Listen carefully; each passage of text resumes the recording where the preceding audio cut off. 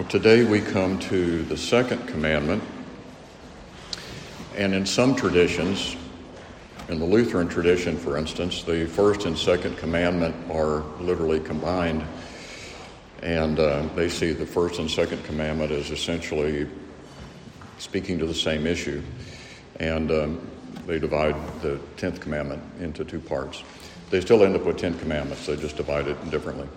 But it's important that we realize that the first commandment and the second commandment are distinct commandments, so we need to respect that difference. We need to understand that two entirely different but related, highly related issues are being addressed. But by way of introduction, I've quoted Matthew 22 in your notes.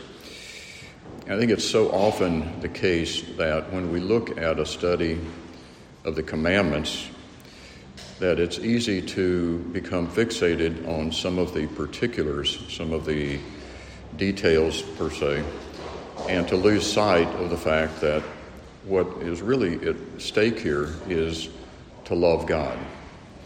That's really the issue. And why do I say that? Because our Savior was asked a question by one of the religious authorities. And the religious authority should have known better, but obviously didn't understand the heart issue of the commandments. And one of them, a lawyer, nonetheless, asked him a question, tempting him and saying, "Master, which is the great commandment in the law?"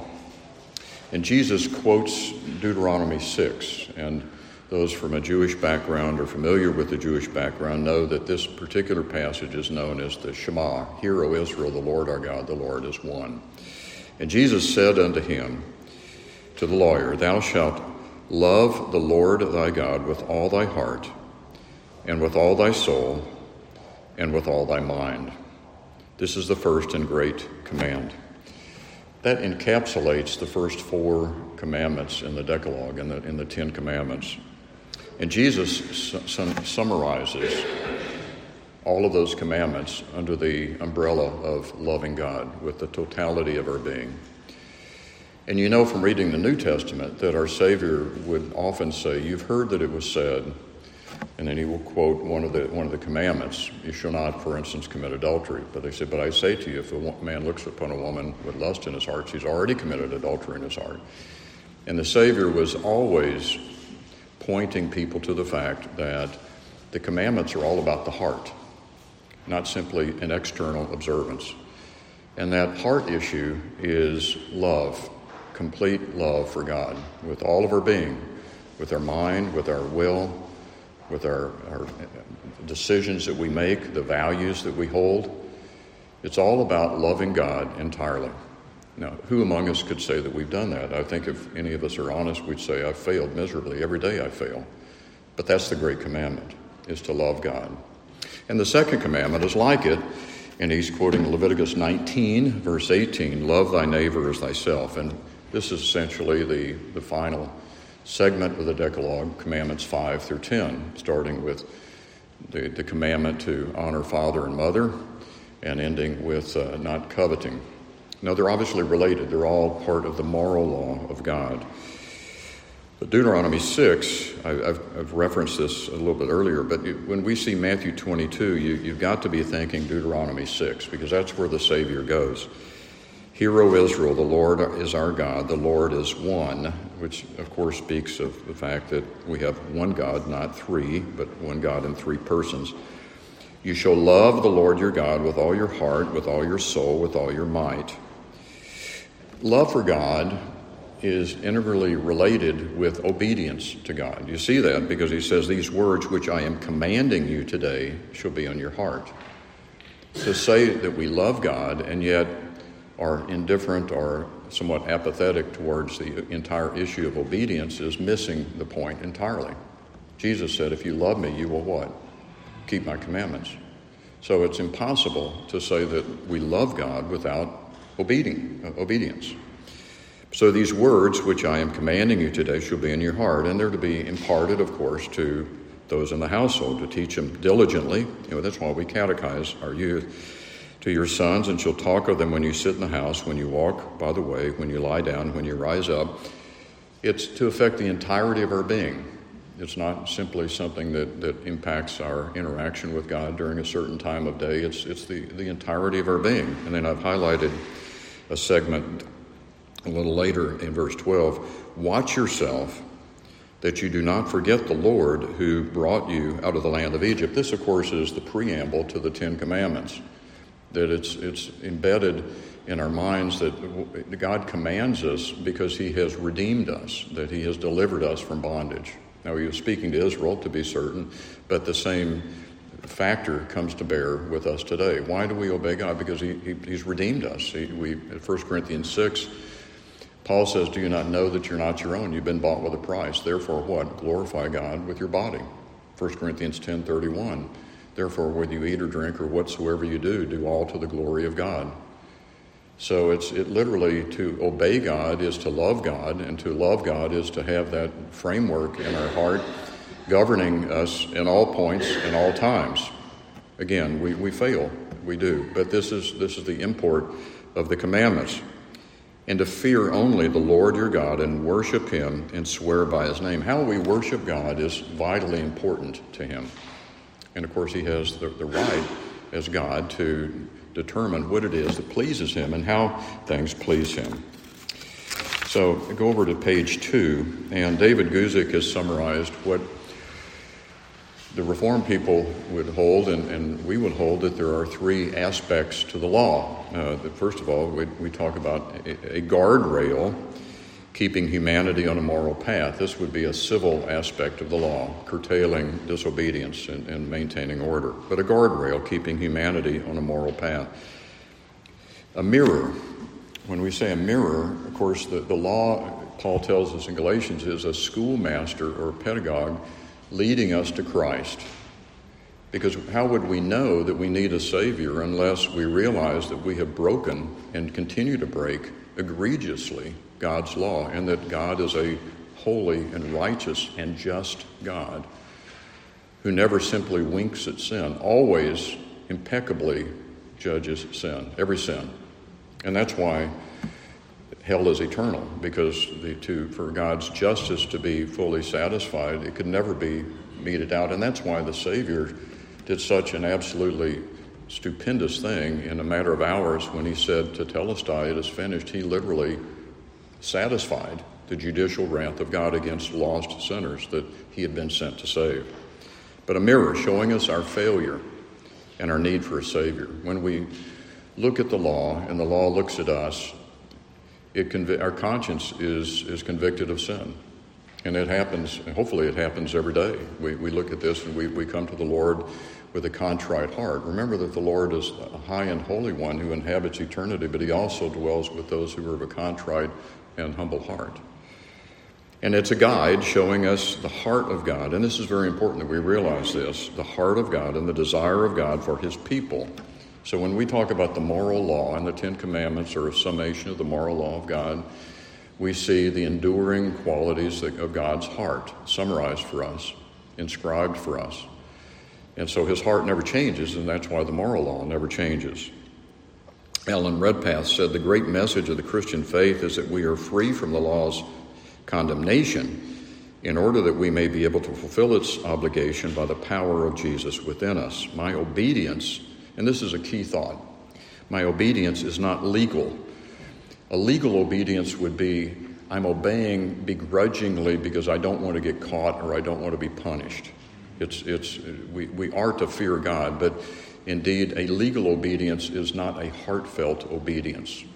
Any of us who have children know that, those who have taught children know that it's possible for adults as well as children, to obey when they are under the watchful eye of their superior and to do it begrudgingly, and their heart changes about the instant that no longer under the watchful eye.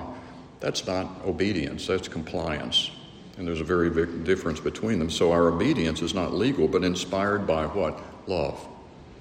Love. We should never lose sight of the fact that the Ten Commandments are all about loving God with all of our heart, with all of our soul, with all of our mind, with all of our strength. And it's empowered by the Holy Spirit. We can't do these things, of course, on our own. Galatians 3 says that having begun by the Spirit, are you now being perfected by the flesh? And the answer to that is, of course not. None of us can be sanctified by the flesh. We're sanctified by walking in the Spirit, by the power of God. Lig Duncan, and I'm going to make extensive use of this. I had the pleasure of knowing Lig many years ago in one of the churches that we attended here in St. Louis. Both the first two commandments in the Decalogue pertain to the worship of God. Both, thou shalt have no other gods before me, and not making graven images, etc. The first commandment deals with whom we worship, the person that we worship, the object of worship. The second commandment deals with how we worship, and they're related. You can see the key word is worship, right? Who do we worship and how do we worship? The second commandment deals with worshiping the right God in the right way, the one true God, and both of them address the subject of worship. Now, what I'm going to do is I'm going to go to page 7, but before I do that, I'm going to say, why are you skipping all these pages in between? And I'm getting a few looks, but the reason for that is on pages 2 through 6, I've given you the catechism and the supporting verses, and I've given you the Christ Fellowship Bible Church Catechism, I've given you the Westminster Shorter Catechism, and the supporting verses behind them, supporting them. And the key to remember is, Bill has brought out, as I brought out, that when we look at the law, there are two aspects to each of the commandments, a duty to perform and a sin to avoid. And so there are these two complementary aspects. What should we be doing and what should we be not doing? And why are we doing it? Because the scripture, particularly in the second commandment, will give us a very specific reason for what we are to do and not to do. So I'm going to go over to page 7, but I wanted to explain to you that that's there for you simply to know what do we teach in our catechism, and it's very similar to what the Westminster Shorter Catechism teaches. The difference is the Westminster Shorter Catechism goes into greater detail on why we do what we're asked to do, not asked to do, what we're commanded to do. And so you've got the reasons annexed to the second commandment at the top of page 7.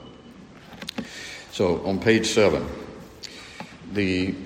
when we go to the issue of the second commandment, and what is the second commandment? Let me read that to you. The second commandment is this. If I can find the right page.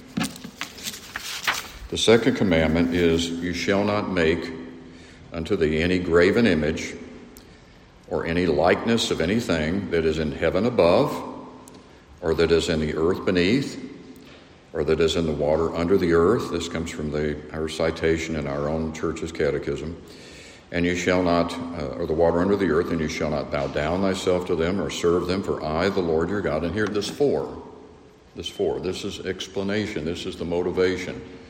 This is a purpose statement that is about to follow. For I, the Lord thy God, am a jealous God. And we'll talk about what that means. Our intuitive response to the word jealousy is entirely different than what the scripture means by the fact that God is jealous. So please don't import a human dimension of jealousy into this description.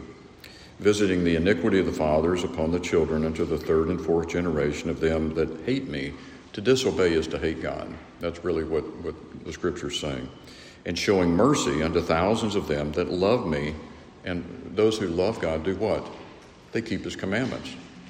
So to disobey is to hate God, and to love God is to keep his commandments. But we always do it because we love him. So back over to page 7. But I wanted to read that to you. When we talk about images, and we're going to make a very important distinction, sometimes people will fixate on, does this mean that in my children's Bible that has pictures of Jesus that somehow I violated the second commandment? If it's got pictures of Jesus, it's violated the second commandment. But you need to understand why it's violating the second commandment. And not simply, the scripture's not anti-art. So that's not the issue. It's really, the question is this all about artwork? It's not all about artwork. It's, as I'll say, one of my thesis is that the second commandment is not about artwork, it's about heart work. And there's a very big difference between those two. So the creator of heaven and earth and water must not be confused with creation. Everything that God has made, he's ordained these things. But does that mean that visual arts are per se not acceptable? And the answer is not, because there's any number of instances where the Scripture talks about wonderful artistic creations, but you will not find any instances where the Scripture describes an artistic creation of God. And you will not find any instances where that we're told to do such a thing, to make an artistic creation of God. Why? Okay, we'll get to that. The reason is that God is a holy God, he is a jealous God, he is a just God, and he has a zeal for his own glory. So Kevin DeYoung makes a statement: the second commandment does not intend to outlaw art or painting or aesthetic considerations. The tabernacle displayed angels and palm trees. The ark will have cherubim that God himself gave to the Spirit, to Bezalel and Aholiab, that they might be skilled artists and craftsmen. God is not anti-art. Okay, so we need to get that. What he prohibits, and this is a very important thing, is infusing any object with spiritual efficacy as if man-made artifacts can bring us closer to God, represent God, or establish communion with God. Now, some of you have come from a Catholic background, and I'm seeing some nodding heads, and you know that there are all of these representations or all of these artifacts, all of these things, and the rationale behind them is that no, we're not worshiping these artifacts or these images, but they're facilitating our worship. That's the argument that's made, and that is a non-scriptural argument. That is not supported by Scripture. Artwork is not intended to foster our worship of God. When we see creation, Romans 1 tells us that it testifies to God. So when we see what God has made, we should say, thank you, God, for the miracle of what you have done, the majesty of your creation, the beauty and the diversity of your creation and your sustaining power and all of these things. What God has made testifies to who he is. And so God is not anti-art. He's given any number of instances. But the Old Testament, however, is full of examples of people using man-made artifacts for self-willed worship. And so that's really what the second commandment is about, is self-willed worship. Top of page 8. So my thesis is that the second commandment is not ultimately about artwork. It's ultimately about heart work. What do I mean by that? So I've got a number of points that I will unpack as we go along. God will not be worshipped by caricatures of who he is. Now, when I use the word caricature, please understand that any visual representation of God will be inaccurate and it will be inadequate. We have no idea what Jesus looked like, and so there's no indication other than that he suffered greatly at the hands of men. But any representation that we have will be inaccurate. We can rest assured that it will be inaccurate and it will be inadequate. How do I know it's inadequate? Because the Creator cannot be contained.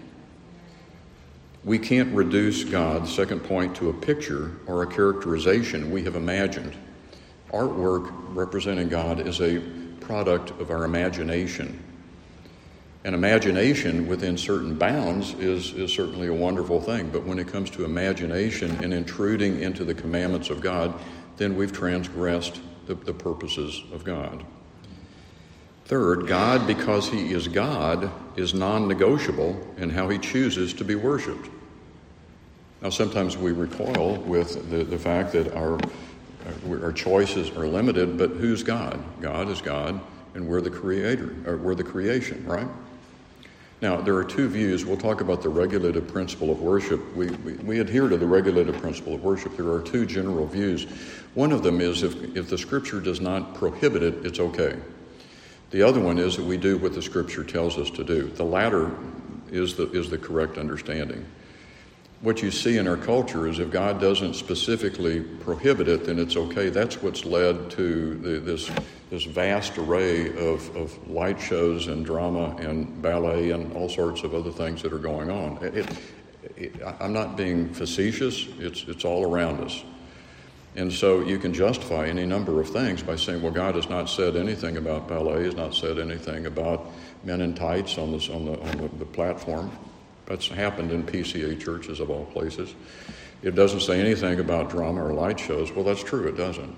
What does the Scripture say? The Scripture says that the Word of God is to be handled, the Word of God is to be sung, the Word of God is to be prayed. The God gives us His inerrant and holy Word to direct us how we are to worship.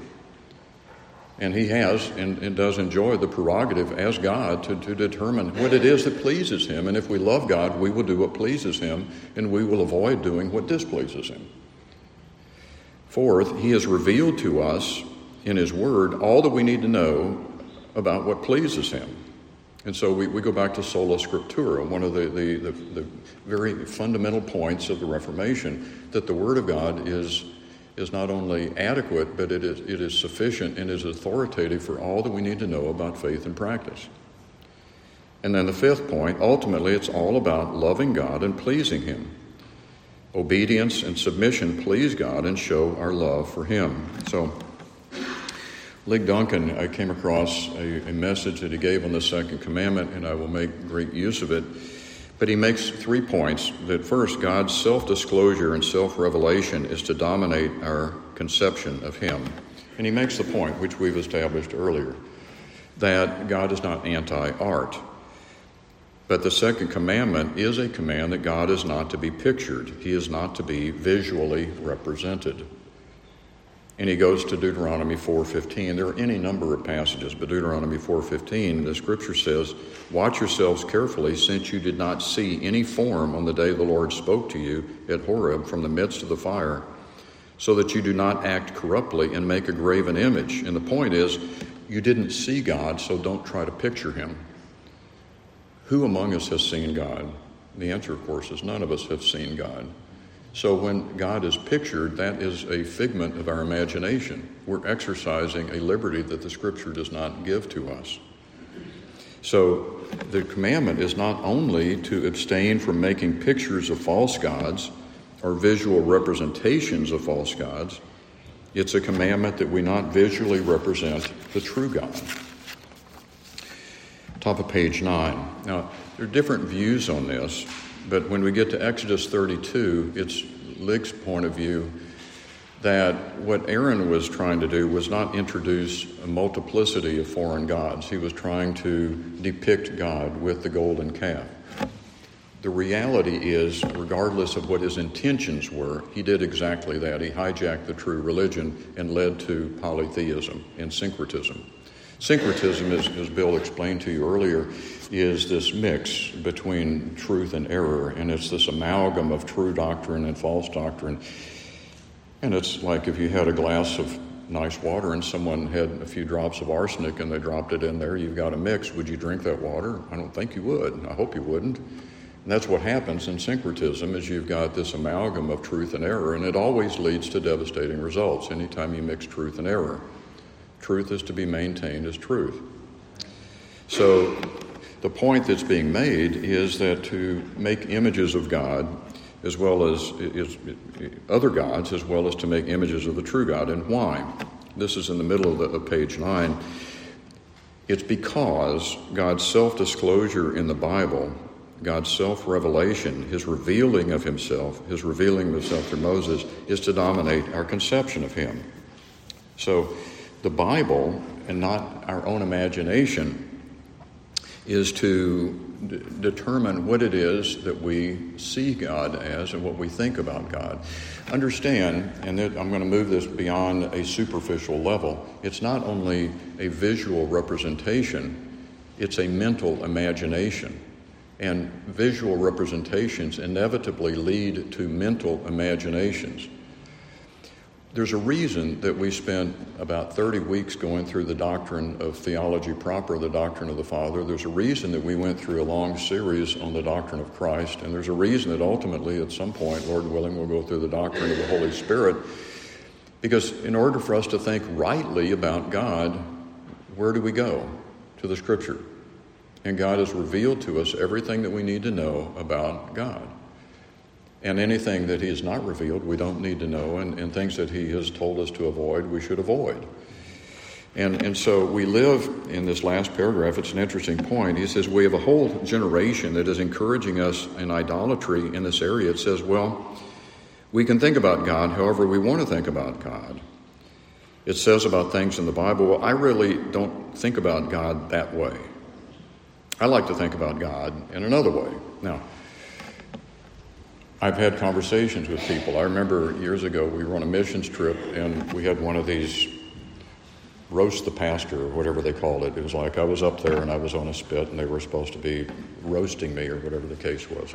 It was like free for all for about 2 hours. And someone in the audience said, my God would never send people to hell forever. And I said, you're right. Your God would not do that. But your God is not the God of the Bible.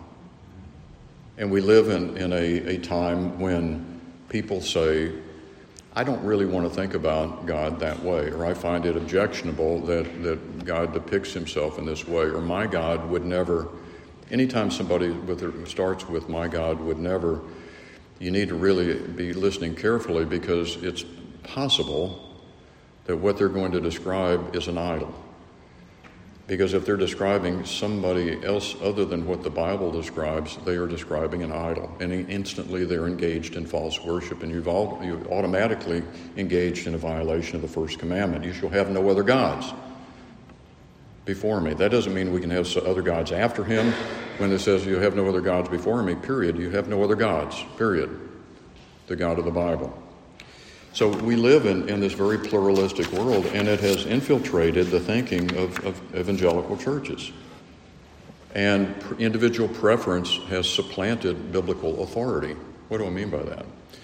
Well, when we go to a worship service and someone says, that didn't please me, well, guess what? It's not supposed to. The purpose of a worship service is to adore God. Is God pleased? That's really the question that we should be asking in any worship service. Is God being pleased? He's really the focus. He's the only focus that we have. And we're to love the Lord our God with all our heart, soul, mind, and strength. And that means the totality of our being. And he will determine, and he has determined, and is revealed to us in his word, how he is to be worshipped. And that should be our only, it must be, our only guiding ethos is what we're doing, does it please God? And at the top of page 10, by God demanding that he not be pictured, that he not be visually represented, he requires you only and solely to conceive of him as he is described in the Word. Now, I'm going to share something with you. This last week in God's providence, I saw an email, and it said there's a book coming out called The Portraits of Christ. And it's got 40 portraits in it. I'm going to show it to you. Now, don't wince. I'm not going to violate the second commandment. There's no pictures, no visual art in here. Do you know what those 40 pictures are? The 40 pictures, Alpha and Omega, the altar, the apostle of our faith, the banner, bronze serpent, the captain of our salvation, the chosen. Those are the pictures, and I wanted you to know that. This is a beautiful book about pictures of Christ. Every description is engraved by the hand of God, not the hand of man. There's a big difference between them. I literally just got this book yesterday. I was going to describe it to you, but in God's kindness, I got it yesterday, and I wanted you to see all of these beautiful pictures. Where do those pictures come from? The Bible. So has God given us a panoply of pictures about himself? Yes, he has. It's in the Word. It's not artistic, but it's revelation of who he is. He's infinite, eternal, unchangeable in his being, wisdom, power, holiness, justice, goodness, and truth. And Jesus is the one who is from all eternity has existed. He's the Son of God. And he's described, remember we went through the I am statements? Those are pictures. So how should we be filling our mind, and how should we be directing our children in terms of understanding who God is like? Through artwork or through God's pictures? The answer, I think, is obvious, right? Because any visual representation of God will be inevitably inaccurate and inadequate. And if it's inaccurate, I guarantee you it will be inaccurate.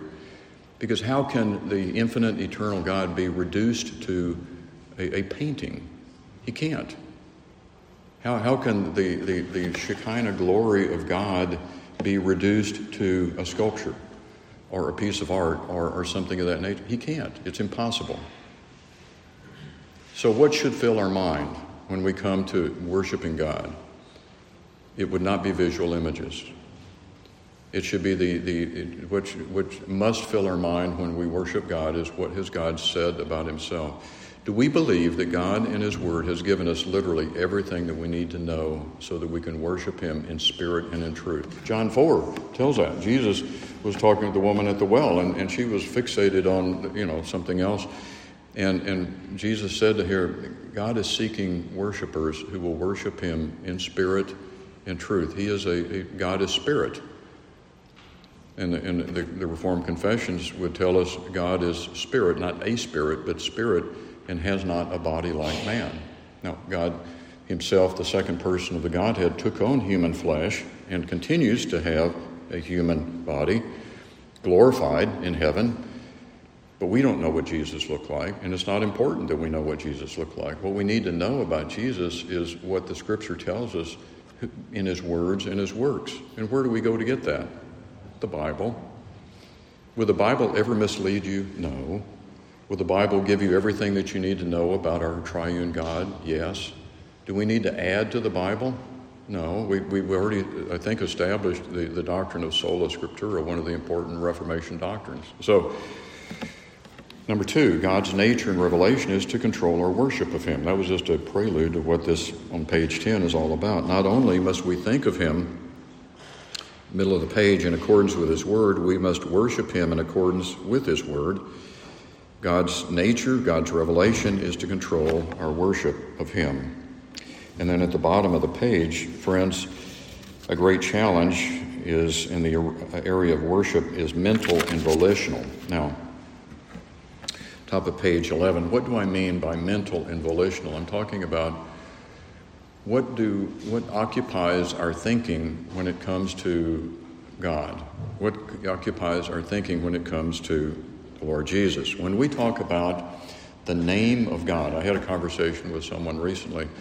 Is it okay to pray all of these names of God? Of course it is. If the Scripture, Jehovah Jireh and Jehovah Rapha and Elohim and Adonai, as long as we speak with intelligence, we're not just simply repeating words. It's not a mantra that we're repeating. We need to know what's behind those words, because when we worship God, we worship him with our mind, with our intellect, and it should be informed by Scripture. We should know what those words mean, but because each one of the names of God is fully laden with significance, so simply reciting the names doesn't necessarily lead to intelligent worship any more than reciting a particular prayer verbatim necessarily leads to intelligent worship. It can, but in every instance, what we do, our minds have to be fully engaged.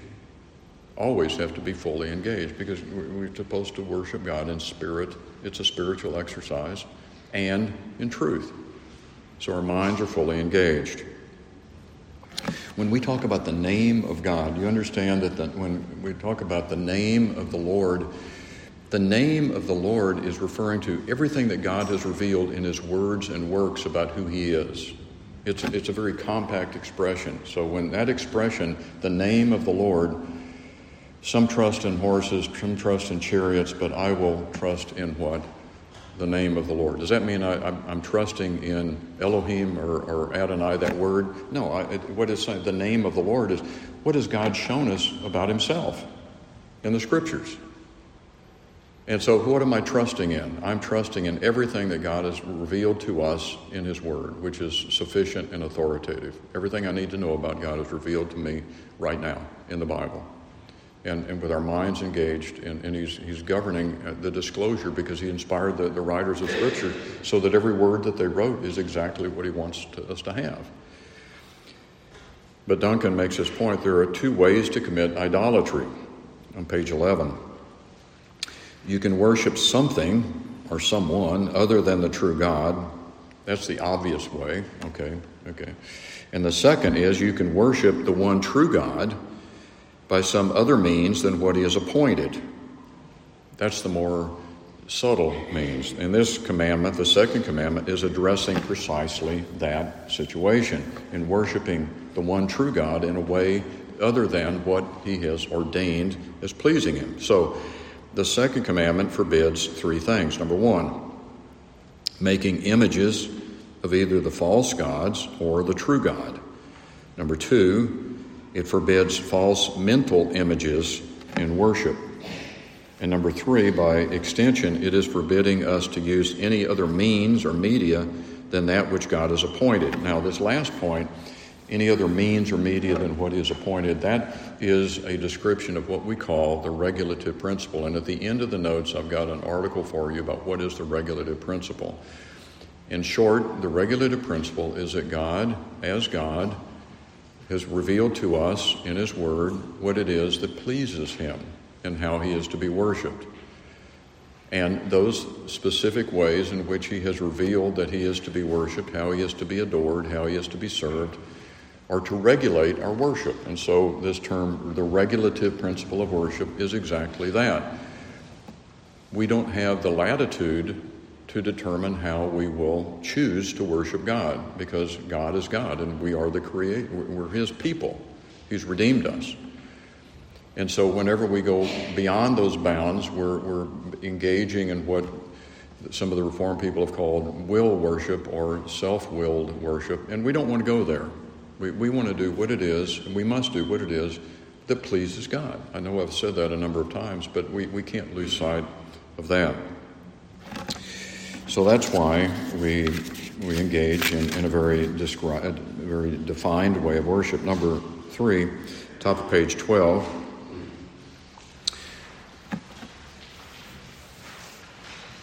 There are 3 points that have been made. Number 1, God is telling us who he is. He's told us what it is that pleases him. He's given us direction. And then number 3, he gives us warnings and promises. The warnings, and when we go to the Exodus 20 and we read the second commandment, this little expression for the Lord your God is a jealous God. He warns us and he promises us. And he warns us that, number 1, he is a jealous God. And as I mentioned earlier, we have to be careful when we read that, when we hear that, to understand what is meant. The image that is given to describe that is a matter of infidelity.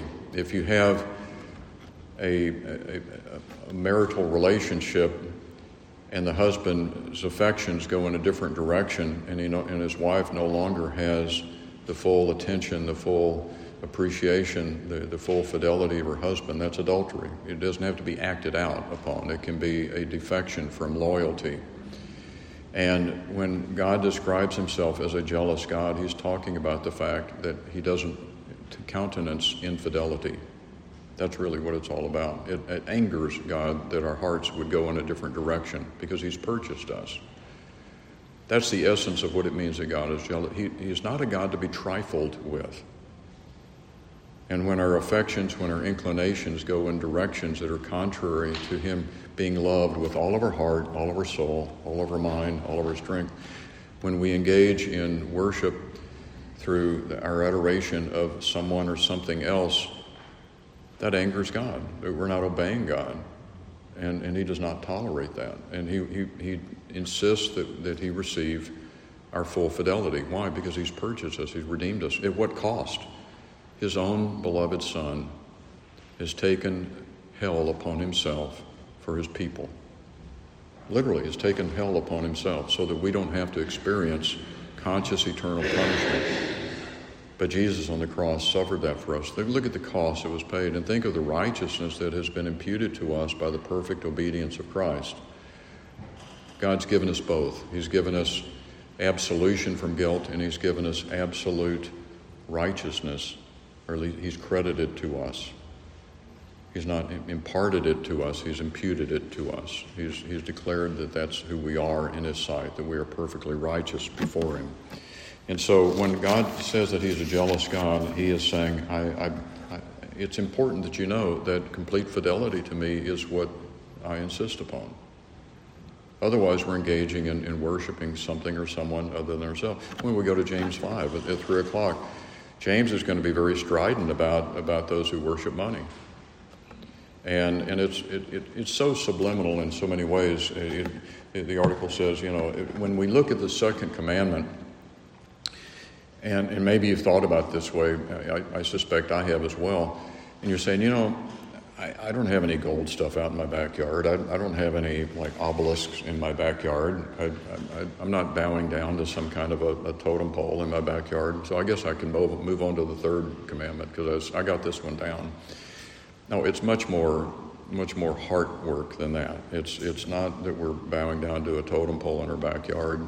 It's not that we're praying to somebody else other than the one true God. It's that, am I worshiping God with fidelity? Am I worshiping God accurately? Am I worshiping God as he has ordained? Am I seeking to please God because I love God? And that's why I'm circling back to where we started. That's why I took us to the question that was asked of Jesus, what's the great commandment? And this is what the Ten Commandments are all about. To love the Lord your God with all your heart, with all your soul, with all your mind, with all your strength. But God gives a promise. Not only does he give a warning, but he gives a promise. And the promise that he gives is he extends great mercy to those who love him. And who loves him? To those who obey him. Not out of legal obedience, not out of strict compliance, not out of not wanting to be discovered, not out of any of those things, but because I look at the God who has redeemed me from bondage, who has purchased me at great cost, who loves me more than I'll ever understand this side of heaven, who cares for me perfectly. And that's my God, and that's your God. If you're in Christ, that's your God. And that's why we love him as we do. And so just down at the bottom of page 13, what's the Lord saying? He's saying that the way we worship is a reflection of our knowledge of God and how seriously we take him. And that's really what worship is all about, is do we know all about God and how seriously we take him?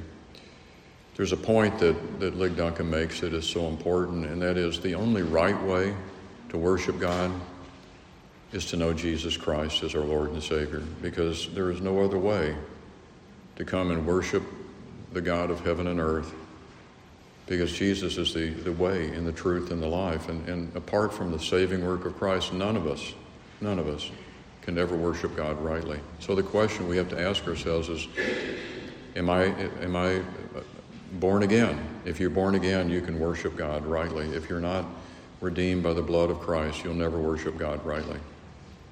The only way to approach the triune God is through the one that he sent to die for sins and to obey him in the gospel.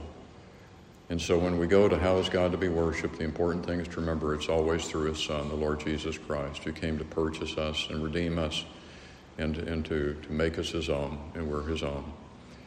So you can see that the second commandment is much more profound than some type of mechanical observance, that I'm not dealing with some kind of artwork. It's about heart work. It's about our love for God. It's about our obedience to him that is fostered by a true appreciation for who he is.